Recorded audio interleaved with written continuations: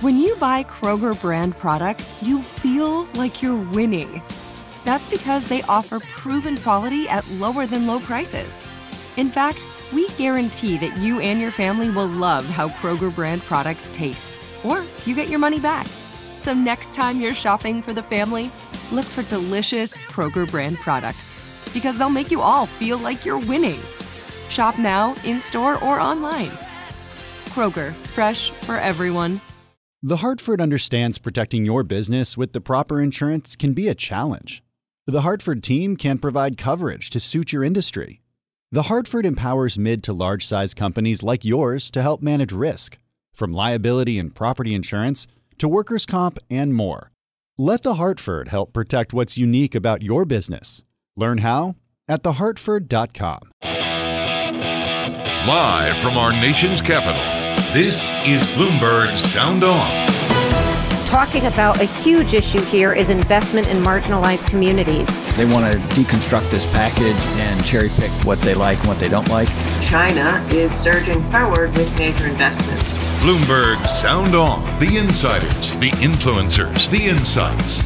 Biden has promised again and again that he will unite the country. Who do you think Biden has to watch in terms of moderate defectors? Infrastructure has always been bipartisan. Bloomberg Sound On Bloomberg Radio.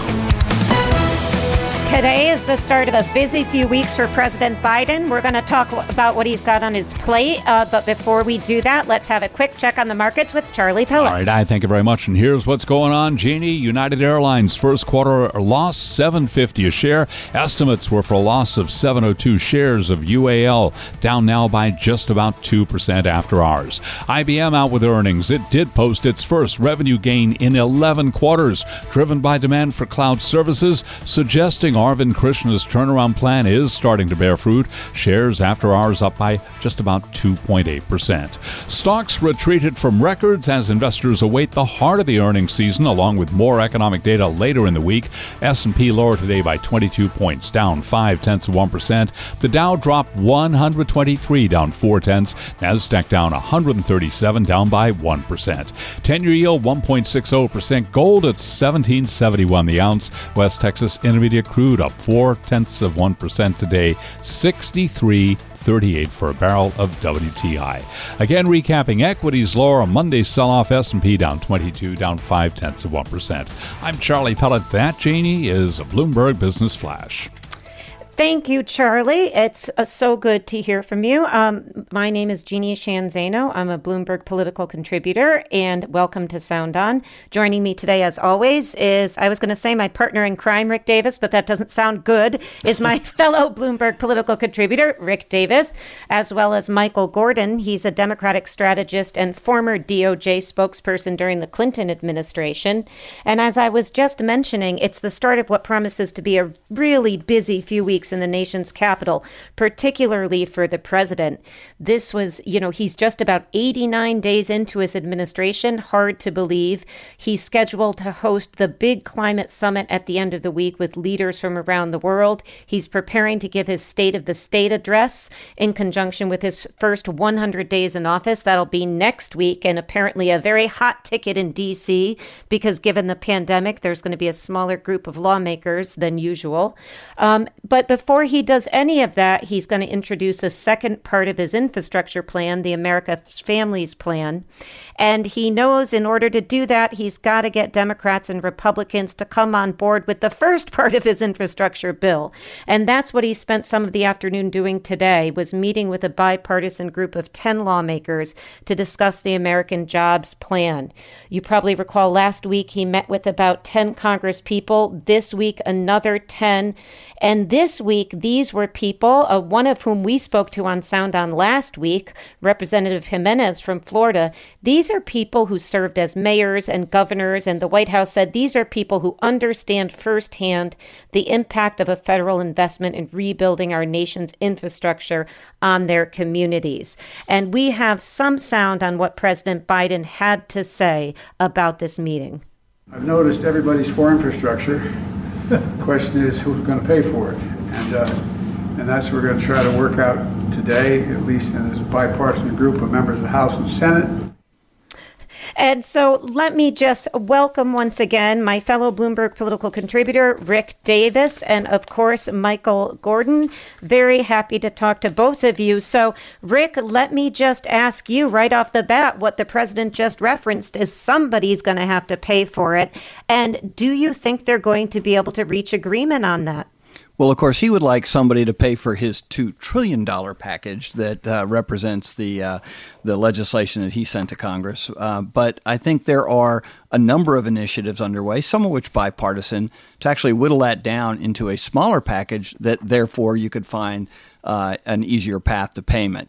In fact, this weekend, Senators Cornyn and Coons, Coons being a very close friend of the president's, were on a Sunday show talking about such a package, an $800 billion package that would be much easier to pay for than a $2 trillion package, and that would represent, quote, hard infrastructure. And so I think you're going to see, as he reaches out and finds bipartisan consensus, that it's going to be a slightly different package, but at the end of the day, progress will be made. Yeah, and let's bring in Michael here. Michael Gordon, a Democratic strategist and former DOJ spokesperson during the Clinton administration. Do you think, Michael, from the Democrats' point of view, that this $800 billion that Rick just referenced, and I heard the same interview you're referencing, Rick, over the weekend, do you think that's something that Democrats will agree to? Yeah, absolutely. I mean, I don't think the issue is getting Democrats on board at the end of the day. I think the issue is sort of the center of the party, the moderate Democrats, as well as potentially Republicans, although I'm not particularly expecting a large number of Republicans to get on board, if any at all. But I do think that sort of the Joe Manchins of Congress will have a huge sort of oversized say in where this package nets, and wherever it ends up getting negotiated, whether it's $800 billion or more or less, then they will get every Democratic vote for sure. You know, keep in mind, $2 trillion was the first shot in this. All right, it was the first point of negotiation, and so there's a lot of more work to be done, and if all parties are truly willing to compromise, then yeah, absolutely, they can get it done. And so, Rick, I know Michael just mentioned he thinks that Democrats will go along. That won't be a challenge. But, we're hearing and we've heard publicly, and apparently Democrats from my home state of New York sent a letter to House leadership saying that they will not vote for the plan unless it includes lifting of this cap on salt, which is a big deal where I live, which is the state and local tax deductions. So, as much as Democrats support the president, they too have their own interests. Do you think that he's going to have any negotiation with Democrats like those Dems from New York who are holding out on cap? Sure. I mean, the only thing more important than Republicans in Congress are Democrats holding the line in Congress, because with the Democrats, they can get a lot done. Without them, they can't get anything done. And so I do think people like Ron Klain, the chief of staff to the president, is out there flogging for Democratic votes. We know he's been meeting with people like the Blue Dog Democrats who, have a different perspective than the progressive wing, but the Progressive Caucus has been meeting with them too. And so I think you see what we really all thought was going to happen in the Trump administration and never took flight is the entire administration, the staff in the White House, the president himself, the vice president, the cabinet, all fanning out to constituents within Congress who they think they can sell a plan. And what the president is doing, which is, I think, critical to its success, is saying, just give me a plan. I'll sign whatever I can get back. And I think that is the terms of the engagement. And if that's the case, I think they can probably find a middle ground somewhere. Yeah. And Michael, let me just ask you, if I know you served for Bill Clinton, and I know you're not in Congress, but if you're a Democrat in Congress and we're hearing people like the aforementioned Chris Coons and others talking about potentially breaking this thing in two and, putting what most people can agree is infrastructure in the first and everything else in the second. If you're a Democrat, are you comfortable with that kind of arrangement, if that's what it comes down to? Or do you fear, as I think I probably would, that there's not going to be a second after you get the first if that one gets done? Sure. Yeah, of course you'll be afraid of that. But I think at the same time, at the end of the day, whatever the final bill is that's put forth, the Democrats will support it. So there are obviously a wide range of Democrats, and you both talk to some of the Democrats that need to be happy at the end of the day. But wherever this nets, that is what Democrats are going to vote for, and they'll. No one, if there is a real bill at the end of the day, even if not everybody gets what they want, Democrats in any point of the party are not going to hijack it. Michael, I wanted to ask you a follow up on that because, I mean, are the Democrats really giving anything up? I mean, so let's say they pass a bipartisan bill, just under $1 trillion. That's a huge victory for this administration. But they can still go back on all the pieces of the package that they had before and try and get it through reconciliation, can't they? Sure, I think that's a possibility. But there is that fear that sort of once they get one infrastructure bill through, that they may not have the energy or may need to focus on other things, other issues to get it done. So I think that's a real issue and a real fear. And, they certainly will end up giving up potentially, like I said, $2 trillion is a starting point. And I think some people want even more than $2 trillion. So, I think it depends on who you ask, but I absolutely think that at the end of the day, to get something done, Democrats will need to give something up. And at the end of last week, on an issue that Democrats have, taken exception to the administration on, was the announcement of that many liberals seemed disappointed about, that the president and the administration said they were not going to raise the cap on the number of refugees from the low, according to the progressives, of the 15,000 put in place by the Trump administration. We heard the administration walk that back a little bit over the weekend. And once again, Jen Psaki was trying to clear up today the use of the term crisis by the president. And I believe we have sound on that. He does feel that the crisis in Central America, the dire circumstances that many are fleeing from, that is a situation we need to spend our time, our effort on, and we need to address it if we're going to prevent more of an influx of migrants from coming in years to come. So Michael, in your mind, is the president's use of the term that's gotten a lot of attention, and Jen Psaki was just addressing in just about 30 seconds, was that use of the term crisis as monumental as some of the media made it out to be? No, and I mean, I'm not thrilled with the whole dance around the word crisis. I mean, what's more important is the facts on the ground and how we're trying to resolve them and in a compassionate way that's in keeping with our policies. So, but it is not news that it is a crisis. It is perhaps news that the president said it was a crisis. But I don't think a lot of effort should be spent by the White House in terms of trying to spin this in a way that is other than the truth. Yeah, and Rick, we only have a few seconds left. I want to talk about this more with you and Michael. But, it seems to me that what we're hearing out of the administration is that the number of refugee resettlement, if you will, is not a big priority for the administration. It's not something that they want to spend a lot of capital on.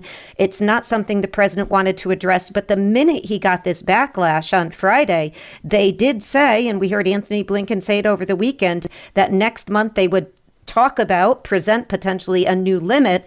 But we also heard, and I'm curious to hear what you think about this, is that it probably won't be near the 62,000 originally promised. So we're going to talk about that and much more when we have a return on Sound On. I'm Jeannie Sheehan Zaino, and this is Bloomberg.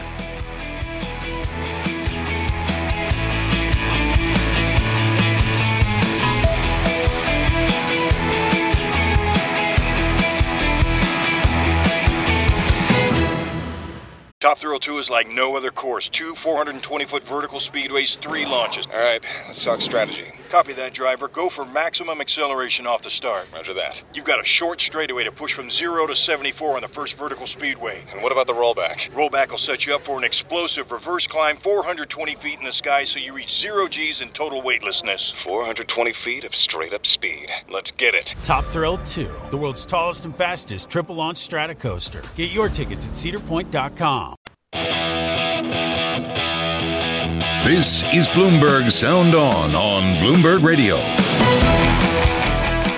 Welcome back to Sound On. My name is Jeannie Sheehan Zaino, and I am here with my colleague, Rick Davis, a Bloomberg political contributor, as well as a partner at Stone Court Capital and former campaign manager for John McCain's 2008 presidential campaign. And of course, Michael Gordon, a Democratic strategist and former DOJ spokesperson during the Clinton administration. So, Rick, I wanted to see if you had any thoughts reaction to my theory, which is that this idea that the administration, as we think about this immigration refugee resettlement issue, which is that the administration is really, unlike, I think, the Trump administration, came in with a plan as to what they want to focus on. And those were obviously COVID, infrastructure, and the economy. He doesn't seem to want to get derailed or taken off track by other things he doesn't think he can succeed at. And I think refugee resettlement doesn't have huge popularity in the polls. Not sure it's something he's going to be able to address right away. Seems to me he'd rather not address it. And he got a little bit caught with that at the end of the last week or over the weekend. For sure. I mean, they are battling, a horrific situation on the border, and that's going to be in the news no matter what. And I do think this administration, similar to Obama, just didn't want to pick up a real tough partisan battle on the border and on immigration without a really tight, comprehensive immigration package. But this is a topic that just keeps coming up. One of the things in the news this week is that former President George Bush has just done a new book of Out of Many, One, E Pluribus Unum, all about, America's greatest strength is immigration. And so here's another president who thinks he's doing what he can to try and promote some kind of reform, gets right into the, President Biden's knickers on a very sensitive Did you topic. Just say knickers, Rick Davis? Well, moving right along, I'm kind of curious from Michael too. I mean, from your perspective, you're a strategist. You understand sort of the byplay on sort of getting your priorities done. But is there going to be room between now and the midterm elections for any kind of comprehensive immigration reform, something that sort of packages up all these various items and tries to get something done en masse? Yeah, there are so many items on Biden's plate right now. That's certainly on the list. I'm not sure it will happen, candidly, between now and the midterm elections. Many have tried, all have failed. But I think it is worth the effort because it is an issue that seems to dog administration after administration. And if the Democrats, with this rare opportunity of holding both the White House and both chambers of Congress, can get something done that is in line with our values, then I think they should do it. The issue is it very frequently becomes a heated partisan debate. And as we've seen, Biden really has tried to pick his issues and pick popular ones. And Michael, that's a great phrase. Many have tried and all have failed. It's sad, but it's a great phrase that you used. It's a sad commentary. And Rick, as we were talking about when President Biden was speaking with the Japanese Prime Minister, and the first question he got asked, I think it was Friday, had to do with, of course, the scourge of mass, gun violence and mass murders in this country.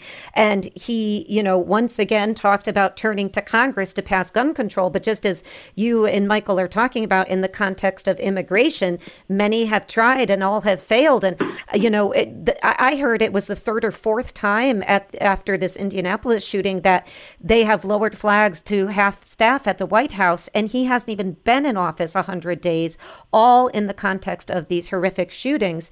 Do you have any sense that this will be at all different this time? No, this is one of those issues, just as you articulated very well, Jeannie. It's sticky, right? Just like immigration reform, there's no clear path to a solution. Gun violence, police reform, urban violence, all these things have plagued the country without a ready solution. I do think President Biden has done a lot, both as candidate and as president, to try and empathize with those people involved in this controversy and try to talk about pathways. But it's not an easy solution, and for a country that's wrapped in gun violence epidemic, it's something I think has got to percolate back up, as Michael was saying, to the very top priority of this administration, because regardless of their legislative financial proposals, this is the part that's tearing the country apart at the seams. And I think one of the things he said at that press conference is something to the effect of he has never not focused on pushing for gun control. But, there is a lot of gun control advocates who would beg to differ with that. This was somebody who promised on day one to have massive, major, I should say, gun control legislation before Congress. All we've seen so far have been executive actions that many people don't feel go far enough. And of course, we are 9 years after Sandy Hook. I'm not far from the border of Connecticut where that occurred, 22 years after Columbine, and yet no action. So, there have been attempts, as Michael said, many times. But in this context, as in the case of immigration, we haven't seen success. And I am curious if the president is going to move be able to move the needle on this at all, or to my earlier point, if he's even going to try to do that. This is Sound On Bloomberg. You can download this Bloomberg Sound On podcast on iTunes, at Bloomberg.com, or at the Bloomberg Business app. I am Jeannie Sheehan Zaino, and this is Bloomberg.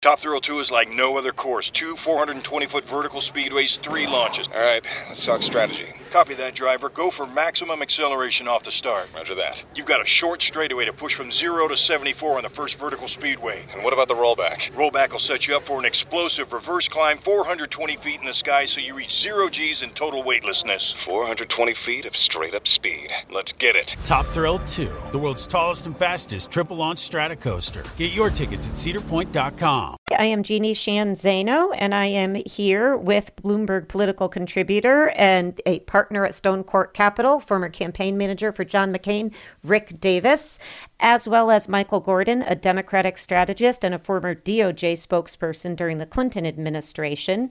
And today, of course, is a sad anniversary.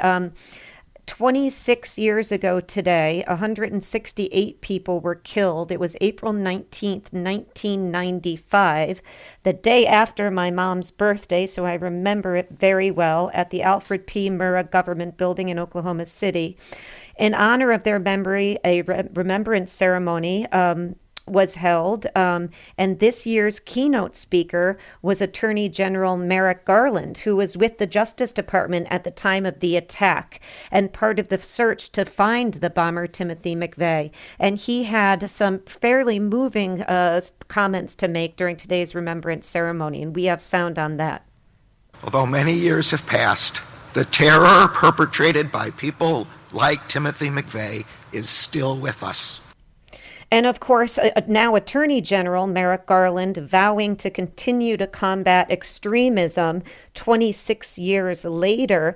And Michael, I wanted to come to you because I know you were at the Department of Justice. I don't think you were there at this particular moment, but please correct me if I'm wrong. But I wanted to ask you to reflect a little bit on this anniversary and what you remember about it. Sure. Yeah. So I did work for Clinton at the time, but I was in a different role, and it was before I worked at the Justice Department. But obviously, the whole country was shaken by it, and we, of course, all of us who worked for the president were shaken by it as well. And it was just a palpably, you could not walk around the hallways without feeling the palpable sadness among all of us when this took place. And, it sort of feels to me like it was the beginning of this domestic terrorism, we talked briefly in the last segment, the mass shootings, like that was really the first major thing that has sort of defined so much of our culture for the last quarter century. But it was unspeakable sadness, and sort of magnified by the fact that children were impacted, and as has been the case with so many of the mass shootings as well. You know, Michael, Attorney General Merrick Garland made the point in his speech about how, this was perpetrated by individuals who had a hatred for the federal government. And maybe was the first time in a lot of our lives we really were confronted, firsthand with this kind of domestic extremism. We'd gotten used to, foreign radicals trying to inflict harm upon us. But the idea that it came from within was a shock to so many people and continues to be. We only need to be reminded of the events at the Capitol on January 6th to realize that this has not gotten better. It's gotten worse. And so I'm kind of curious, is there something this administration can do? Obviously Merrick Garland's speech today is a good first step. But you're used to doing sort of sophisticated strategies around communications. Is there something this administration can do to get us back on a track where our national institutions, the courts, the government, aren't the enemy of the people, but in fact those who can actually ensure our liberties are maintained, not taken away? Sure. Well, it's more of a long-term strategy, and I don't think the president and his administration alone can make the difference here because there are so many institutions at play. Of course, cable news and social media have really amplified so much of and reflected so much of the anger in this country. So I think that the president alone can't do it. But I think the more he can do to humanize these institutions and the people behind them and the work that they do, and the more that he can connect that humanization and those people and those institutions to the real everyday lives of citizens, the more effective he will be. But he will never reach everyone because that's just the state of our country right now. He will reach perhaps a large moderate swath across the country, but I don't see him reaching everyone, and that's just the reality of where we are today. It's such a good point. And Michael, I agree with you. That seemed now looking back on it like the start of what we are seeing, as Rick mentioned, culminating potentially in January 6th. And Rick, we only have about 40 seconds left, but your party over the weekend made some news with this caucus in the House that was discussed, with many people describing it as racist and nativist. Do you think it's going to take Republicans standing up to make a change on this? Yeah, I think it's what Michael said is really appealing to me. The humanization of institutions of government and even the issues that we have, bring it down to how it impacts people, I think is a really good way to try and neutralize some of this really crass partisanship that still is in our party, in our institutions. It's on both parties. And I think Michael's point is, try to create a human face to this. When we throw out these invectives, remember we're attacking real people, whether it's on the border or with people who are involved in domestic extremism. So I think that is really great advice, and I think we should do a memo out to Congress and the rest of the administration on humanization. I want you and Michael to get on that memo. I agree. I think it's a good point. And I have to say, Attorney General Merrick Garland, of course, we mostly remember him most recently as being nominated and not getting a consideration from the Senate. So when he was nominated for AG and they began talking about his work during the Oklahoma City bombing, I hadn't realized how involved he had been. So I want to thank so much Michael Gordon. He's a Democratic strategist, former DOJ spokesperson during the Clinton administration. Michael, it was great to talk to you and look forward to talking to you again soon. I'm Jeannie Sheehan Zaino, and this is Bloomberg.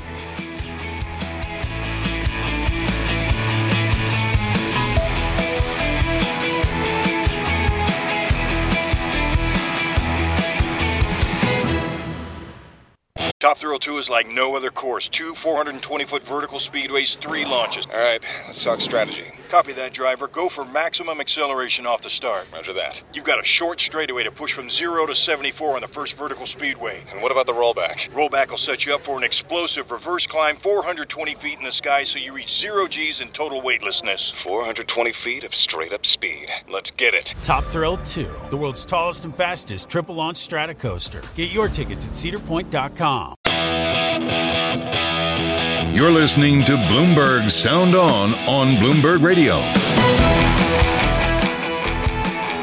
Welcome back to Sound On Bloomberg Radio. I am Jeannie Sheehan Zaino, along with my fellow Bloomberg political contributor, Rick Davis, and really delighted to welcome the representative, the Congresswoman from New York's 11th District, Nicole Malliotakis. So, Representative Malliotakis, it's really wonderful to talk to you.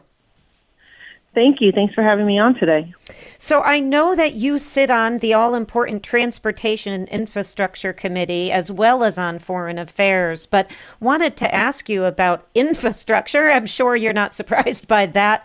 And in particular, I know, and I have to tell you, I am from New York, so this is something close to me, that you have joined with the quote-unquote SALT caucus, seeking a full repeal on SALT deductions. Can you talk a little bit about your view on that?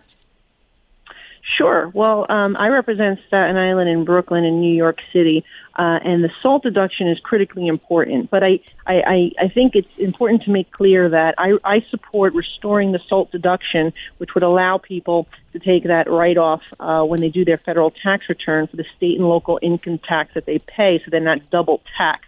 But I also think it's important that New York City and New York State hold the line on taxes. So when we had this unveiling of the newly formed SALT caucus, which is Republicans and Democrats who share these views, I made clear that this is not a license for Mayor de Blasio to continue raising taxes or Governor Cuomo to continue raising taxes. I think that it's very important that they hold the line on state and local taxes, particularly New York City, the property tax, which has gone up well over 50% since Mayor de Blasio has been in office. So New York City, unfortunately, is the only municipality in the state of New York that does not have a property tax cap. So I continue to push for New York City's property tax cap. But the SALT deduction would be something that we can do on the federal level to provide relief for the people that we represent back home who are being double taxed. Congressman, this is Rick Davis. Welcome to the program, and I'm so excited to have you here because you are such a special individual. I mean, the only woman Republican ever elected in New York City. I mean, that is so strong. And I must say, for many people who don't know, I was very excited about your run for mayor, too. I thought having you in City Hall would have been great, but it's great to have you in Congress. And I want to follow up on the funding of these items like SALT obviously takes some revenue out of the system.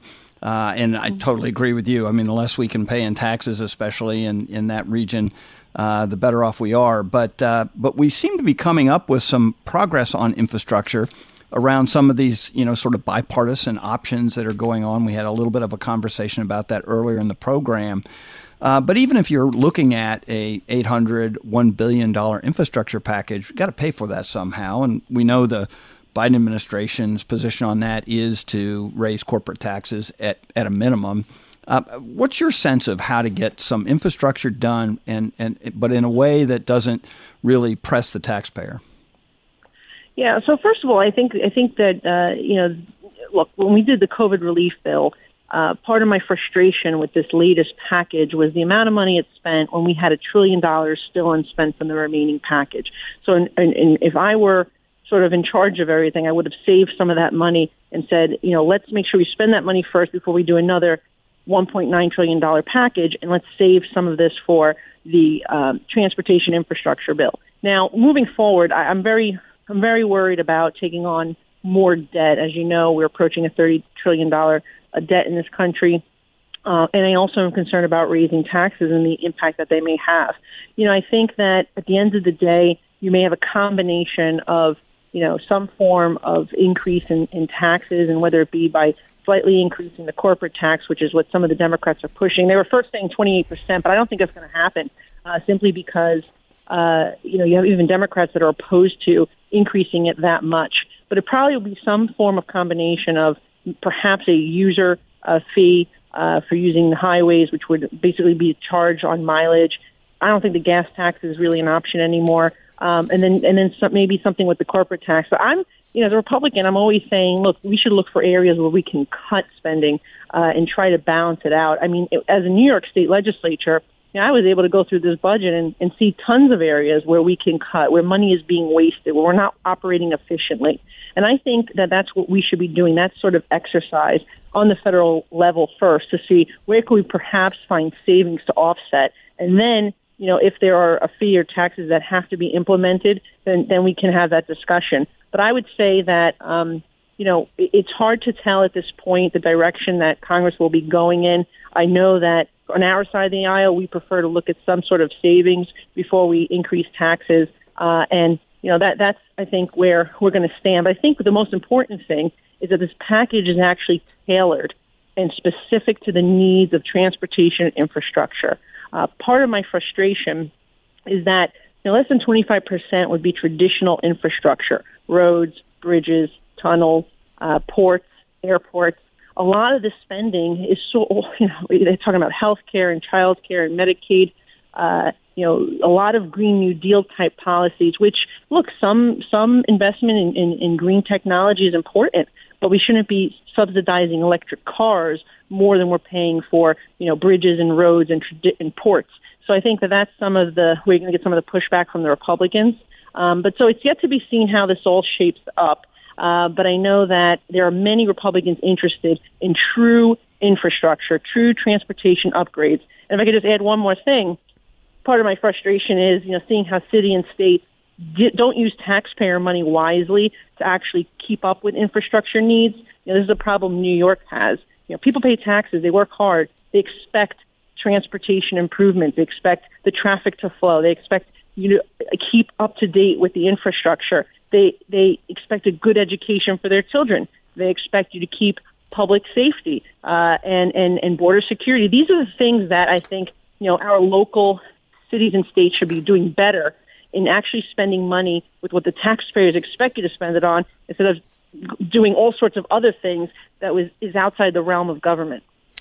And Representative, I know in addition to transportation and infrastructure, you're also sitting on foreign affairs. In the last week or two, there's been so many important stories about, from Afghanistan to Russia. And one of the things we're hearing in the last 24, 48 hours is that the Russian opposition leader, Alexei Navalny, has been transferred to a hospital after a 3-week hunger strike. And of course, White House Press Secretary Jen Psaki came out today, talked about his condition as part of her daily updates. I think we have sound on that. What happens to Mr. Navalny in the custody of the Russian government is the responsibility of the Russian government, and that they will be held accountable by the international community. So, Representative, I wanted to ask you, what do you think the administration, Congress should do in regard to Russia, and particularly in the context of Alexei Navalny, should his health fail? Mm-hmm. Well, one of the things that I've been pushing this administration to do is use its desired reentry into the United Nations Human Rights Council to speak out against some of these violators. It's appalling to me that you had the UN Human Rights Council allow Maduro to speak at its opening meeting, who has created so many human rights problems in Venezuela. Same thing, the fact that China and Russia and Cuba have seats on this council. I think that's something where United States of America can serve as a leader to speak out against human rights violators, particularly those that are sitting on this council. So I did urge Secretary Blinken at a recent meeting where we had the opportunity to bring up concerns and ask questions. I did ask them to use this as an opportunity, because the vote will be in October, and this is a perfect opportunity to run that sort of campaign that we will hold those human rights violators accountable. So I think that to me is the most important thing that we should be looking to do in the next few months. Congresswoman, heat on the UN is always a good thing, and you're right. I mean, the UN Human Rights Council has been, a really spotty record at best. But the Biden administration just laid on some sanctions on the Russians last week, and it was much discussed. And obviously, the Navalny situation is part and parcel of the reason to pressure the Russian government. We can do it directly through these sanctions. Were the sanctions that the administration laid on tough enough to actually get anything out of the Russians? I think it's yet to be seen. I think certainly the sanctions could be tougher. And I think, as you mentioned at the very beginning, when the question was first proposed, I think that we have to engage the international community, and that means, those international players who do sit on the Human Rights Council, who believe, like we do, that China is a violator of human rights, that Cuba is a violator of human rights, Venezuela, Russia, and that they have seats on this, and we should be looking to oust them from this committee and hold them accountable. So I think that, from both the sanctions perspective, engaging with our allies in the international community and trying to get them to also place sanctions, hold them accountable, I think that this is something that we need to do collectively with other members of the community that we know see eye to eye with us on this issue. Representative Malliotakis, want to thank you so much for your time today. You covered a lot of ground. We're very fortunate to be able to talk to you. Thank you so much for coming on. And I want to also thank, of course, Michael Gordon, Democratic strategist, and Rick Davis, Bloomberg political contributor, partner at Stone Court Capital, and former campaign manager for John McCain's 2008 presidential campaign. I am Jeannie Sheehan Zaino, and this is Bloomberg.